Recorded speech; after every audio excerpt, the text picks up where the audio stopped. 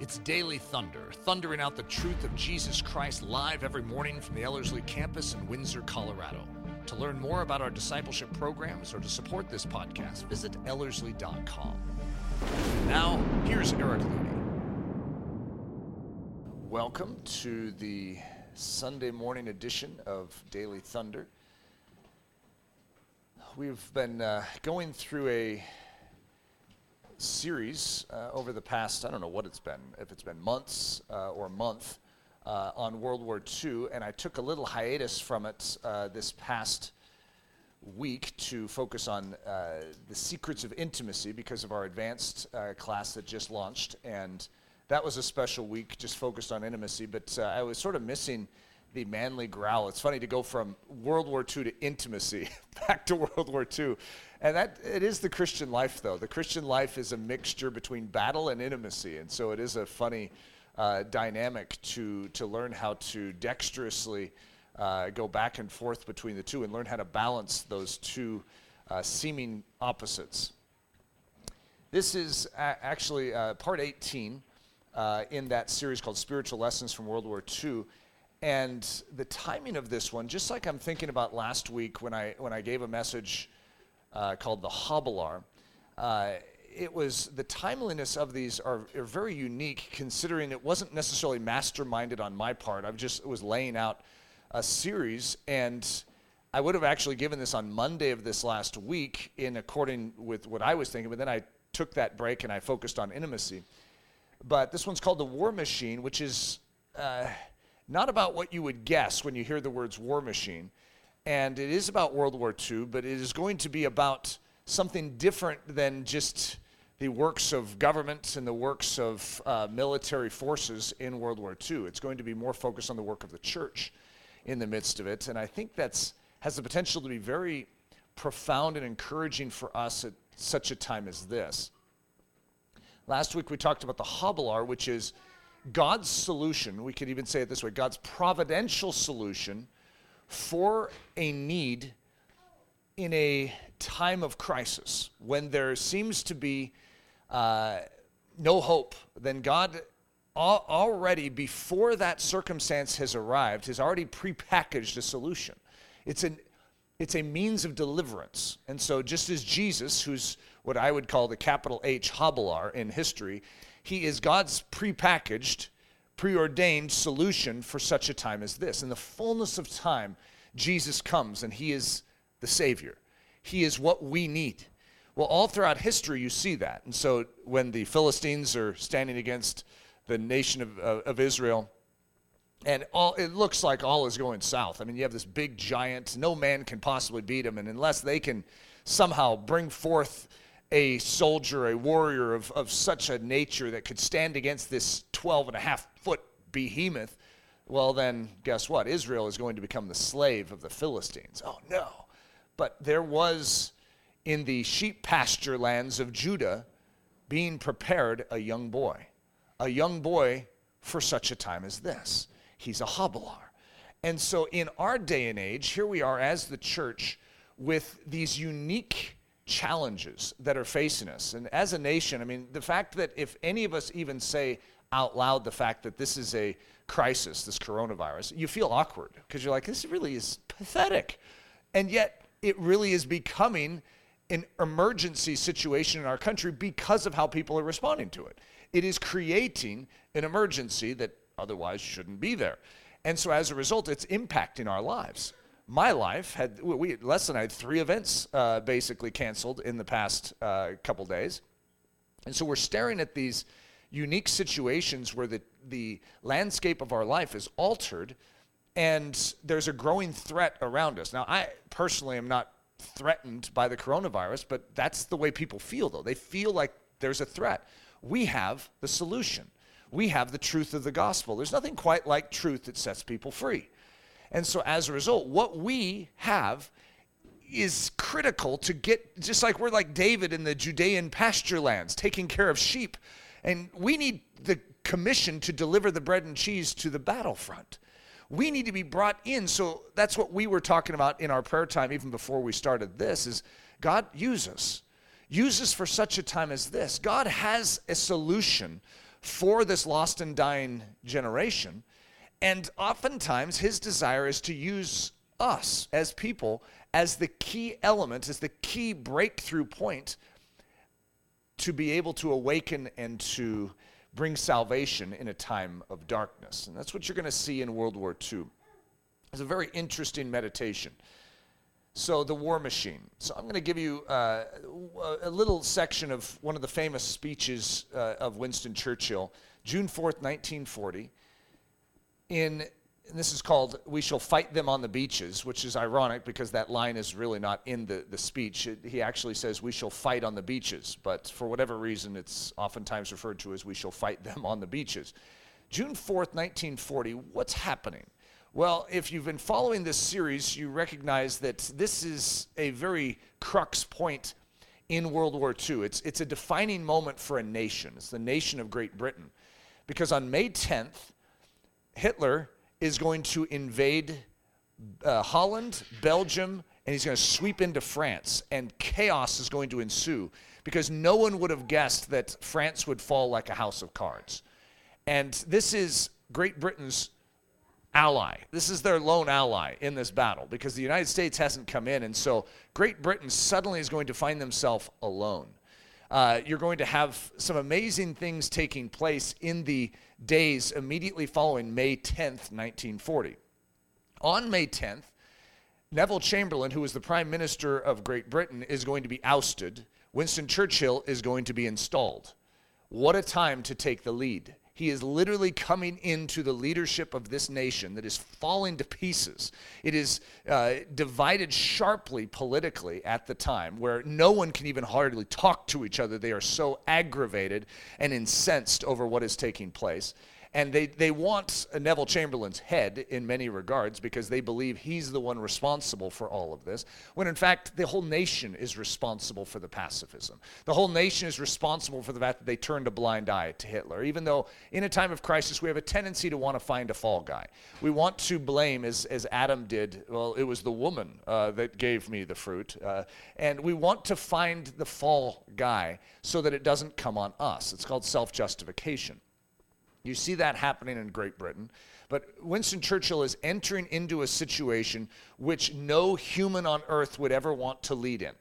And yet he is, in a strange way, going to be a hobbler for this nation. He will. And it's profound. And I've talked enough on that I don't need to go into that right now. But that's giving you some context of what is taking place. So Great Britain has 70% of their armed forces are over in France. And when France begins to fall, Great Britain's forces are surrounded, and they're going to retreat to a port city called Dunkirk.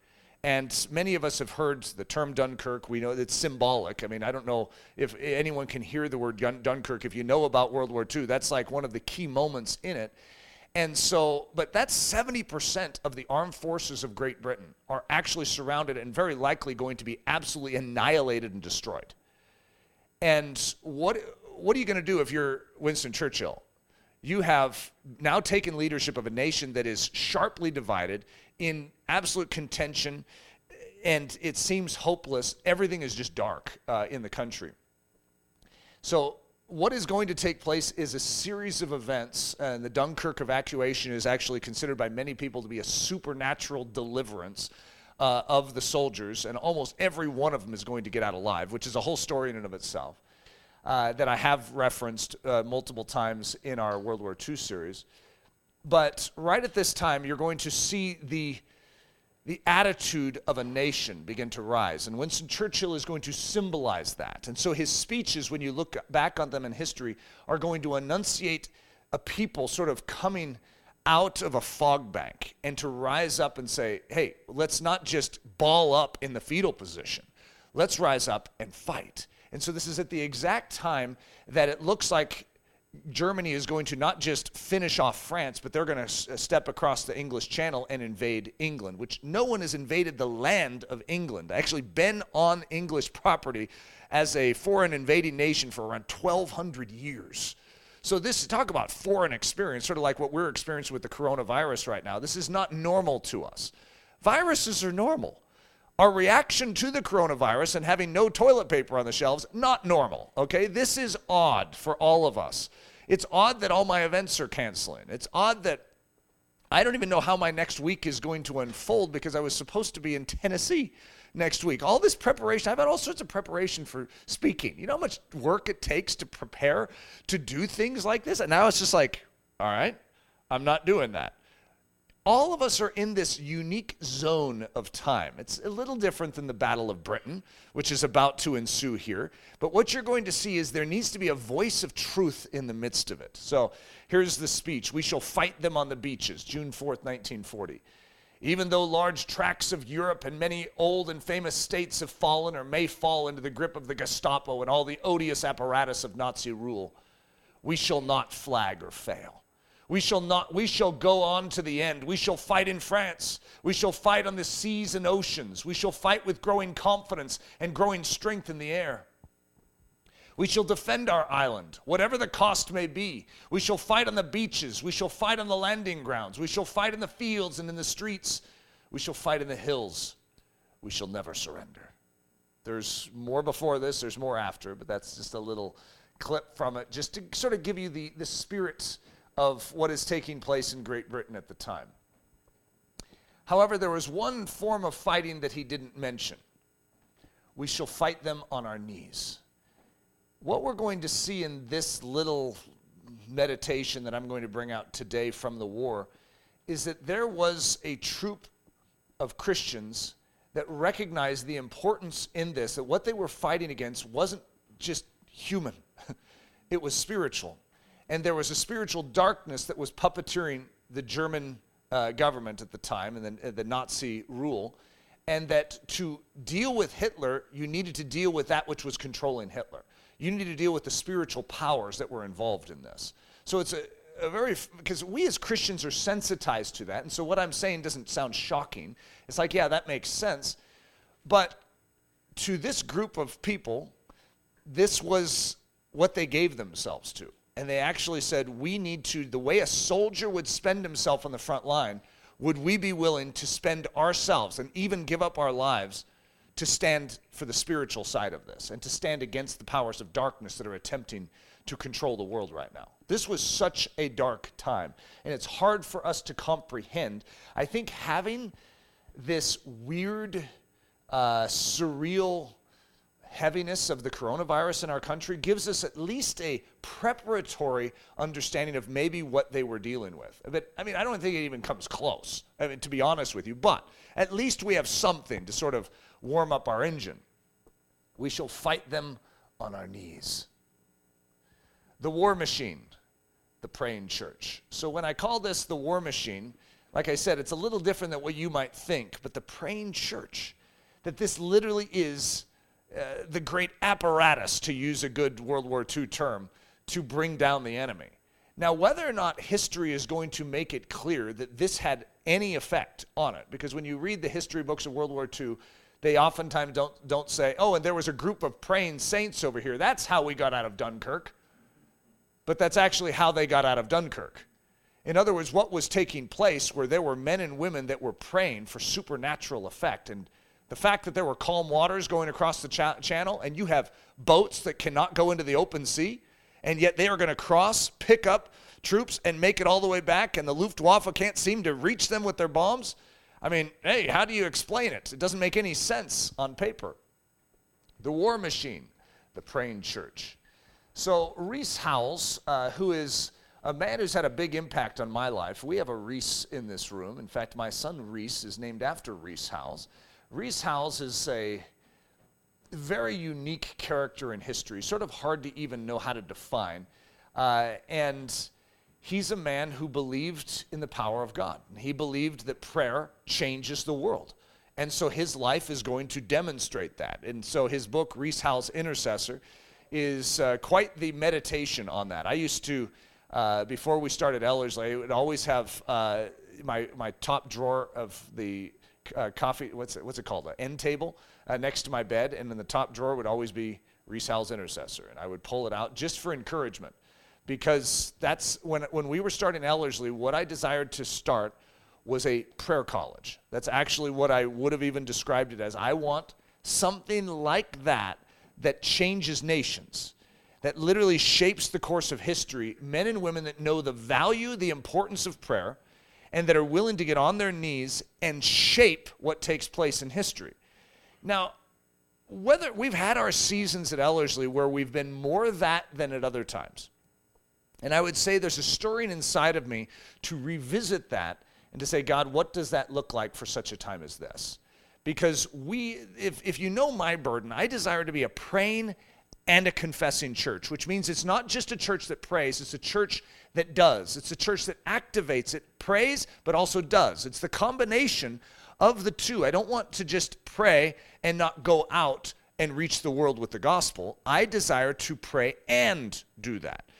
And so, but this is a dimension that I really desire to cultivate and foster. And if it's like burning embers, I want to blow on them and see them catch a fresh flame in this generation.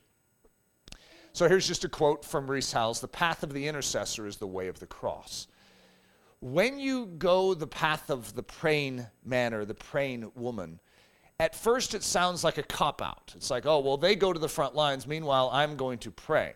When in actuality, it is a great burden and a great weight. And if you read the story of Rees Howells, you'll see that there is literally a breaking of body. You study John Praying Hyde, one of the most fascinating studies that you could have, and what happened to his body. He died at a young age, and if you were to look at it and medically assess why he died because of his heart moved from one side of his rib cage to the other because of the strain and the stress upon his heart that he allowed God to put there, because he asked God to give him his burden. God, share your burdens with me. And he was in agony of prayer. It's like, that's strange. God, I don't really want that. And then here's what I would say. Before you put a period to that statement to God, pause and recognize who you are. You're the body of Christ. Remember, Jesus is going to come into the temple of God in the New Testament record, and he is going to clear it out of all money changers. And what is he going to say? He says, my Father's house is a house of prayer for all nations. You see, the misuse of the house is to make it about self-gain. When in actuality, the proper use of the temple of God, and by the way, Paul will make it clear in the New Testament, you are that temple, is to have it be a house of prayer for all nations. It's where the burden of God dwells. So what is going to come out of this house? But the expression from that burden, what is on the heart of God? What needs to be done in this world? That temple should know. This temple should be the place that God has sensitized, that God has alerted, so that we are ready to do the work of the King. So the path of the intercessor is the way of the cross. What does a cross lead to? Death. Isn't that an amazing thought, to think that to pray so hard, so long, that you actually expire? John Praying Hyde, that's what's so powerful about his life story. Rees Howells is going to die younger because of the same thing. So he has a Bible college in Wales. It's called the Bible College of Wales, and I didn't have a really great picture of it, but that at least gives you the idea of the sort of characters that were a part of this. It's just sort of a fun picture anytime you see an old-fashioned black and white, more sepia-toned picture. So January 1st, 1935, World War II is going to start in 1939. Don't remember if it's September or October. You think I would have that down, but it's going to be when Germany invades Poland in late 1939. January 1st, 1935, and this is going to be Norman Grubb, who's writing the biography of Rees Howells. Norman Grubb actually worked over in interior Africa with C.T. Studd. And so he's just a great biographer. I've really appreciated the different works that he's done. So this is four and a half years or more before, almost 5 years before the start of the war. In a new sense, the world began to be their parish, speaking of the Bible College at Wales. They began to be open for God to lay any prayer on them which would further the reaching of every creature with the gospel. They became responsible to intercede for countries and nations, as well as for individual missionaries and societies. The college truly became a house of prayer for all nations. So you have to recognize, in the formation of my own life and my own understanding, this had a big impact to begin to recognize that God could build a group. And at first, we have a tendency as a group of believers to pray for the obvious things just sitting in front of us, which is good. That's what God wants us to do. But then he wants to mature us to actually begin to carry burdens beyond just this room to saying, God, but what's on your heart for other churches? What's on your heart for other communities? What's on your heart for other nations? Whoa, that's like a whole different worldview. It's like, how do you handle that? Well, that would take time. It takes a lot of time. It's like the equivalent of laying down everything and going off to war. When you go off to war, you can't work your business back home. You're off to war. The same is true with what you're going to see happen here, is these guys are literally going to give up their life to go on their knees. Not to just fight on the beaches and the landing grounds, but to fight on their knees. It's pretty profound. March 21st, 1936. Things are very black on continent. This is from the journal, the daily journal that they would write in the prayer college or in the Bible college. Things are very black on continent. We pray on until 11 a.m. and come back at 2:30, 6, and 9 p.m. We ask the Lord to deal with Germany. So obviously, even then, Rees Howells and company recognized the evil on the other side of that English channel, what's taking place in Europe. They see it. This is, three and a half years before the start of World War II. And so they're still feeling the burden. Things are very black on continent. March 23rd, very grave on continent and in London. Meetings at 9 and 11 a.m. and 6 and 9 p.m. We plead with God. Those are prayer meetings, by the way. That's like 4 prayer meetings in a day. We plead with God to deal with Hitler and the German nation and to bring them to account. Isn't that interesting? That's 3.5 years before the start of World War II, or what we understand as the start of World War II. World War II is actually starting right here. It's just never declared. It's not declared until Great Britain and France, challenge Hitler back when he invades Poland. But he was already building an army against the Treaty of Versailles. He was allowed to have a 100,000 standing army. Instead, he starts growing his army. He's not allowed to do that, but no one does anything. He takes his troops and he sticks them in the Rhineland. He's not allowed to occupy that territory, but he does, and no one does anything. He invades Austria. No one does anything. You see, World War II had already begun. He's actively engaged in taking territory for darkness. And so the church is feeling it. Isn't that just amazing to think that it doesn't have to be something out there that the world recognizes, the news is covering. It's that the Church of Jesus Christ recognizes something, and they begin to do something about it. March 24th, situation regarding European crisis very black. All the countries are disagreeing with each other. Burden is coming on very heavy. Meetings at 9 a.m., 6 and 9 p.m. March 24th through 29th, 1936. It continued like that for another 5 days. Then on March 29th, 1936, Mr. Howells came into the meeting and said, prayer has failed. We are on slippery ground. Only intercession will avail. God is calling for intercessors, men and women who will lay their lives on the altar to fight the devil, as really as they would have to fight the enemy on the Western Front. It was made clear that a soldier at the front has no say in where he goes and what he does. He cannot take holidays or attend to the claims of home and loved ones as other people can. And the Lord was telling them that if, as really as that, some would become bondslaves to the Holy Spirit for every creature to be reached, and would throw their lives into the gap, Ezekiel 22:30, he would give the victory and avert war. A large number of the staff and students made the surrender. I can't help but when I read something like that, just wonder what would take place if we were to rise to that level of seriousness as the church and say, where do we stand on this? And most of us would say, well, it has to get a lot darker before I'm ready to do that. And so this is 3.5 years before the start of the World War II. And they're feeling it this intensely. In other words, we don't have to wait for extreme crisis out there where we're in concentration camps or being crucified on crosses before we take it seriously that the powers of darkness are making their move against our nation and against this world. One of the reasons why World War II, and I'm even bringing it up, is because it's a parallel. We're not dealing with Hitler and Nazism, but we're dealing with evil. And it's a very stout evil that wants to destroy the Church of Jesus Christ and stamp it out. It wants to put a muffler on the Word of God in this generation. It wants to clamp down on it and silence it. Yet we are the ones alive and ticking right now. We can't lean on previous generations to hold the banner for us. Other Christians from generations past. George Mueller, could you throw in a few prayers for us?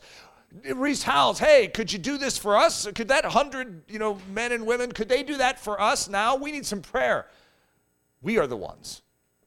We are the ones that must rally ourselves, our own soul, the Church of Jesus Christ, to say, it's now time. Let's be men and women of prayer. March 29th, 1936, the most wonderful day in the college so far. Big day of surrenders, and many take up the challenge of martyrdom. Well, you're praying, guys. What do you mean you're taking up the challenge of martyrdom? You're just praying. How important is that? We shall fight them on the beaches. We shall fight them on the landing grounds. We as the church, we will fight them on our knees. We recognize that we are laying down our lives when we give them to Jesus Christ. Our lives are no longer our own. God, use us, spend us. During the 4 years previous to the outbreak of World War II, as we have already seen, the Lord was changing the burden on Reese Howells from local concerns, centering on the development of the college, to national and international affairs. As he said, the world became our parish, and we were led to be responsible to intercede for countries and nations. We have also seen how the Lord was preparing in the company at the college a special instrument of intercession for the coming world crisis. Was there anywhere else in the whole of Britain or America or elsewhere among God's people another such company, maybe 100 strong, who were on their knees day by day holding fast the victory by faith while soldiers across the water were retreating mile by mile, whole countries surrendering, and the enemy within sight of their goal? From this time on, through all the years of the war, the whole college was in prayer every evening from 7 o'clock to midnight, with only a brief interval for supper. They never missed a day. This was in addition to an hour's prayer meeting every morning, and very often at midday. There were many special periods when every day was given wholly to prayer and fasting. So I guess what you see me saying here is, yes, I'm talking about history. Yes, I'm saying this is what happened. You don't even know the effect of this, and this is impressive. This is moving to us. The effect of this is, as far as I'm concerned, it's going to change world history. That's the effect of this. The history books might not say that, but that's why this has always impacted me.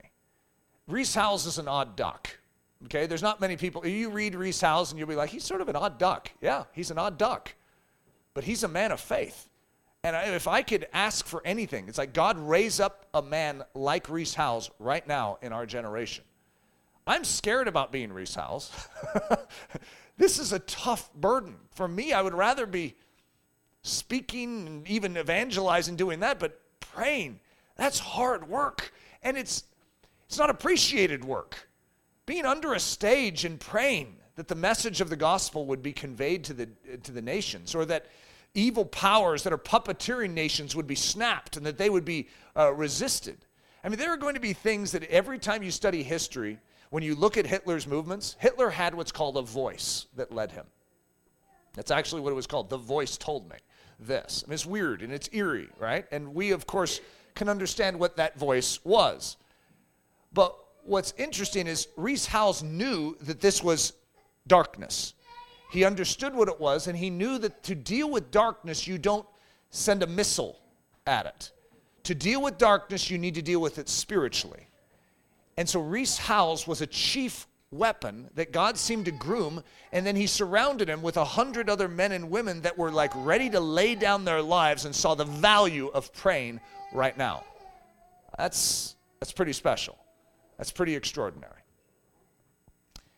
So now, remember I said May 10th, 1940 is the hammer blow from the Germans on Holland, which is also called the Netherlands, and Belgium and France. This is a huge day in history. Neville Chamberlain is going to be ousted, Winston Churchill installed. This is May 18th. So now we're dealing with what we call the Dunkirk crisis. All of the troops are over there stuck in France. And if they don't get out, well, first of all, we know that Hitler's eyeing Great Britain next. He's going to take Great Britain. And Great Britain doesn't have the defense systems in place. They're not ready for this because they've been peace, peace, peace at all costs. And so not only is their entire army over there surrounded and likely going to be annihilated, but then their dinner on the menu. Great Britain's going to go down. If Great Britain goes down, you think about the free world right now of how it's looking. I mean, you have no defense because America is still on the other side of the Atlantic saying peace, peace, peace at all costs. They haven't been awakened yet. They're in their Great Depression slumber. They're just thinking about themselves. We have problems, we have economic issues, we can't support a war. You know what's going to, I think I've said this to you guys many times, but you know what's going to finally solve America's economic issues?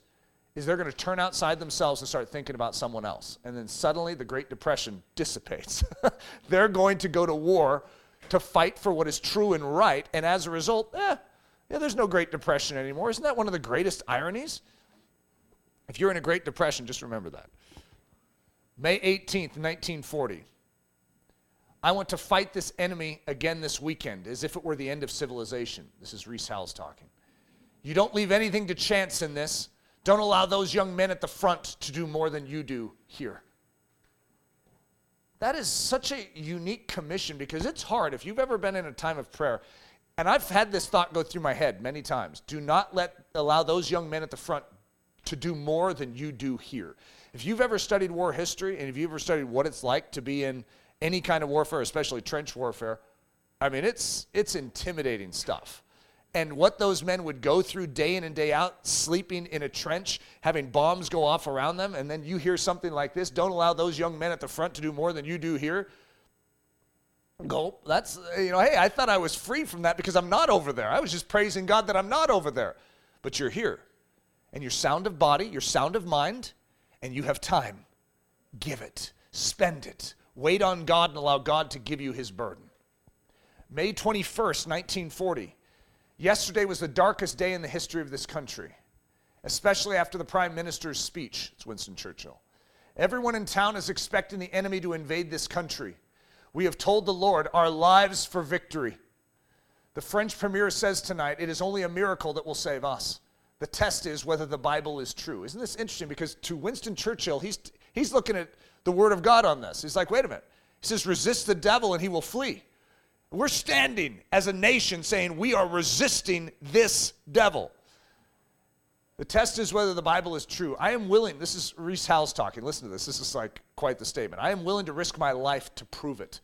And I want to tell you tonight that it is quite true. See that your believing is right, and if it is, you don't need to have any fear. I like that. May 22nd, 1940. The world is in a panic today, and certainly we would be too unless we were quite sure the Lord has spoken to us. The destiny of England will be at stake today and tomorrow. From the night of May 22nd, Mr. Howells no longer came to meetings. Other members of the staff took them. He went away alone with God to battle through, and as others have testified, the crushing burden of those days broke his body. He literally laid down his life. May 30th, 1940. Oh, for God to lift us up tonight. We are not to run into any panic thinking the Nazis are going to win. We may have to go through far greater sufferings, yes, but I am not going to doubt the final issue. We state in the plainest terms, listen to what he stated on May 30th. This is before the Battle of Britain even begins. Operation Sea Lion is in place. The Nazis are planning on crossing the Channel and invading England. And for all practical purposes, if you're a betting person, you're going to say this is a joke when Rees Howells says the enemy will not invade Christian England. That would have been a joke you would laugh at on paper. Okay, Kennedy, I don't remember which Kennedy it was, but he was the foreign ambassador to Great Britain from America, is going to come back and tell Roosevelt, do not invest any resource into Great Britain because they will not survive this. They are going to fall and fall fast. So that's the man who has an up-close and personal view of everything that's going on in Great Britain. He's going to come back and tell Roosevelt that it's done. There's no way. And remember what France is saying, that in 3 weeks, Great Britain's neck is going to be wrung like a chicken. That's what they're saying in France. In Germany, we know that they were very confident. They had a complete confidence that they were going to absolutely devastate England if England even dared try and resist. The enemy will not invade Christian England. Now, what's amazing is Those forces never made it across the channel and never made it onto the ground of England or of Great Britain. Never did. And it's shocking when you study it in the history books. I mean, it's like, how did that happen? That is amazing.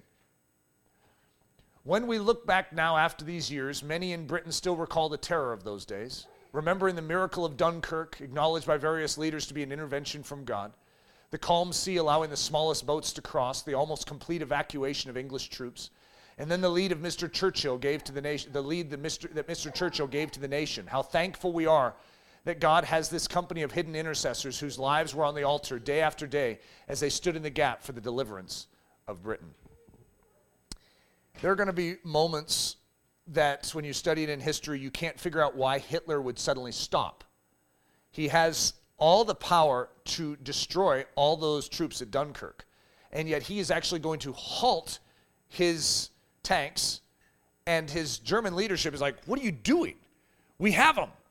And Hitler was concerned about something. He didn't know, was this a trap? How's this going to work? I think we need to make sure our supply lines are going to match with us.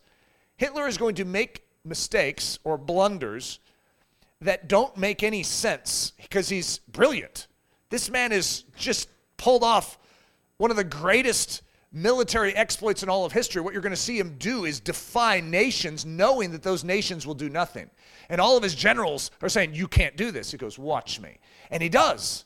When he rebuilds his army, he rebuilds his military power. When he takes the Rhineland with soldiers, they don't do anything. And all his generals are like, that's amazing. How does this guy know this? Then he invades Austria. They do nothing. He takes the Sudetenland. He takes Czechoslovakia. They do nothing, just as Hitler said they wouldn't do. And so everyone is trusting Hitler, but then Hitler is going to suddenly start making these world-class blunders that don't make any sense to his generals, which will end up costing him the war, by the way. And in this situation, you see that what is taking place is prayer is taking place. And even though it looks on paper that Hitler has the upper hand, he is the powers of darkness and he is coming against powers of light. And the light will prove triumphant. So what does this mean to us? My first statement could be, I don't know. Other than it should mean something. For us, we represent a mature body of believers that are uniquely positioned for such a time as this to do something. Not to think about things, but to do things. Not to sound wise in our doctrine, but to live out our doctrine powerfully and boldly in this generation. If we really believe that prayer changes things, we should pray. If we really believe that when we resist the evil one, he must flee, what would happen if we as the church together do that? Because most of us think about that as individually. We don't think about that as corporately resisting. Corporately standing up and pushing back. Our country is in a very unusual, fragile state right now. Our economy is in a fragile state because of what is taking place. But the souls of men and women are at a fragile state, and they are susceptible to hearing truth because they are craving stability. They're recognizing that their worldview is not holding them up in a time of pathetic crisis. This isn't even crisis, and it's not holding them up. And they are behaving irrationally, and they see it. They don't like this. They're uncomfortable with what is taking place, even in their own soul and in their own thought processes. And as a result, we are in a unique position of strength to do something as the Church of Jesus Christ. Part of what we do needs to be action, but part of what we do needs to be prayer. And so this morning we're talking about prayer. It's interesting because this same Rees Howells was in Africa during the plague. And the plague was not just in Europe, was not just in Great Britain, it was in Africa where he was. And he made such a unique statement to the community around, which was not hungry for the gospel. They had witch doctors, all these tribal villages. He goes down there and he had this compound there. That's what they called it. It's like this, I don't know, it's walled in or what. And he said, anyone that steps onto, that comes and finds shelter on this compound will not die of the plague. That's what he said. So he says that publicly. So all these people start making their way. Even people with the plague would come onto the compound, and no one died throughout the whole plague that actually came onto those grounds. That's weird. Yeah, that's the sort of guy we're dealing with. He's an odd duck, and that's an odd thing to do. And yet I'm intrigued. I'm intrigued with that sort of boldness in an hour of frailty. That sort of strength of voice in an hour when everyone else is trembling. I mean, you look at Elijah on the top of Mount Carmel, and what's he going to say? He's standing alone. He's the only prophet around. You have, 750 other prophets of Baal in the grove? And you have all the governmental support is in support of the false prophets? You got one guy, because Jezebel's killed them all off. Of course, we do know that there were still some probably in hiding, right? There was, 700? Is that the 7,000 that hadn't bent their knee to Baal? And so we know that there were more out there, but he was all alone, and that's the way he even felt. And he is going to defy openly the powers of darkness. He's going to do it openly. So I just want us to be inspired today to recognize that, for such a time as this, we've been built. All right? Let's pray. Father, build us into a praying army, a war machine. Lord, only you can do this. This is something that is beyond our ability to do. We can only say yes. We can only consecrate ourselves, but we need the Holy Spirit to come inside of us, the one that ever lives to make intercession, to live inside of us, and to make us houses of prayer for all nations. Lord, make us as a body of Christ a house of prayer. Lord, move us to action. We submit to you today, Lord Jesus, and we say, here we are. Send us. Lord, may we be ready to give, ready to serve, ready to live boldly. It's in the precious name of Jesus that we ask this. Amen. Daily Thunder is a listener-supported production of Ellerslie Discipleship Training. At Ellerslie, we are laboring to rouse the Church of Jesus Christ out of its lethargy and build brave-hearted Christians for such a time as this.